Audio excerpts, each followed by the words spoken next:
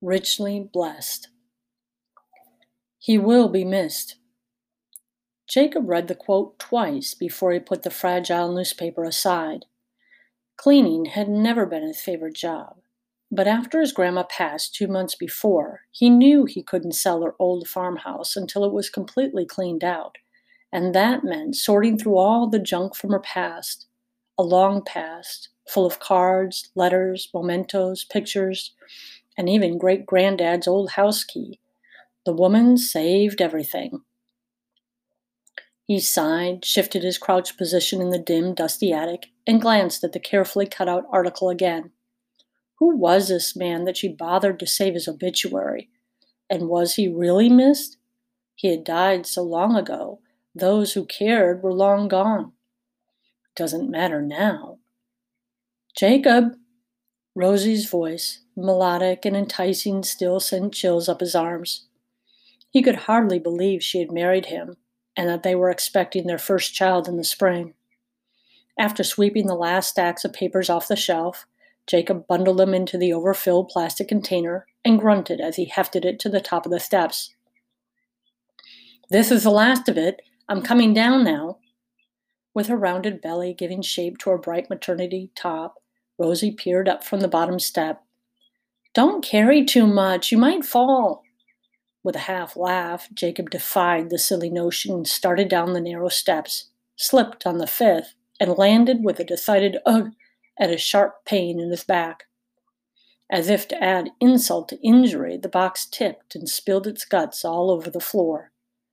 Suddenly, Commander-in-Chief of Healthcare, Rosie dove into action, her hands fluttering. "Stop! Stay where you are! Let me see if you're—" Ignoring her attention, Jacob tried to stand, then muffled a series of profanities as he fell again. By late afternoon, Jacob had been x-rayed, found he had slipped a disc, and was sentenced to bed for the duration with enough painkiller and vegetable soup to keep him alive, though not uncomplaining. After arriving at their single-story ranch home, Rosie made the necessary phone calls, informing work, family, and friends that her strong man was doing fine, though he wouldn't be getting around for a few days. Jacob could hear her voice from the bedroom as she prepared dinner, soothing away worries, insisting that she didn't need any help, and glorying in the fact that she had tried to warn him. "But you know how he is." He considered popping another pill to dull the humiliation. Cute as always, but with a hint of smugness, Rosie toted in a tray just as the winter sun set. A roast beef sandwich with barbecue chips, coleslaw, and a glass of milk gladdened his eyes, bringing his salivary glands back to life, though he looked twice at the glass of milk. A faded newspaper article lay complacently under the fork. "You need extra calcium. The doctor specifically mentioned that you should drink milk and get more exercise." Jacob's brain spun, trying to think of a non-profanity-laden retort. "Oh, and Mrs. Miller put the box in the car and carried it into the living room so we could go through it?" She tapped the paper. "I found this article on great-great-uncle of yours. Sounds like he was quite a guy." His brain had frozen at the image of Mrs. Miller carrying the box to the car. "The woman is 76 years old. How could she carry—" "Very carefully. She wouldn't let me touch it because of the baby, and she knows how much we want to get the house cleaned out. Her son said he'd bring his boys over, you know, the twins, Jim and Jerry, to do the last of the patching and painting. Then it'll be fit for the realtor to put on the market." Picturing the middle-aged brothers, grizzled farmers who lived on the lane, Jacob stifled a groan. When did my life slip out of control?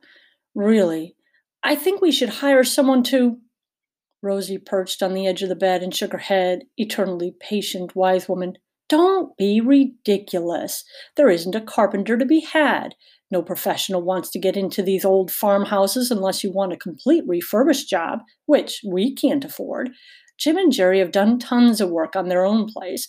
They can handle this. We'll pay them, and the house will be fine." She nudged the milk closer, glanced pointedly at the article, and climbed to her feet. Eat and rest. I'm going to see how many hearts and likes we got on Facebook. Oh, heck. Jacob shoved the Facebook humiliation out of his mind and chomped down on his meal. He ignored the article. But as he couldn't eat it, there wasn't a television or computer within reach, and he had left his phone in the car, his fingers inched toward the yellowed newspaper. He read it 3 times. His eyes filled with tears on the second round and flowed after the third. How could he have such a relative and never heard? But then he remembered. Grandma had spoken of her Uncle Thomas, a priest who had served his flock in love and devotion, who had died unexpectedly. But he had never paid it much mind. Some old relative who had passed away long ago before his time.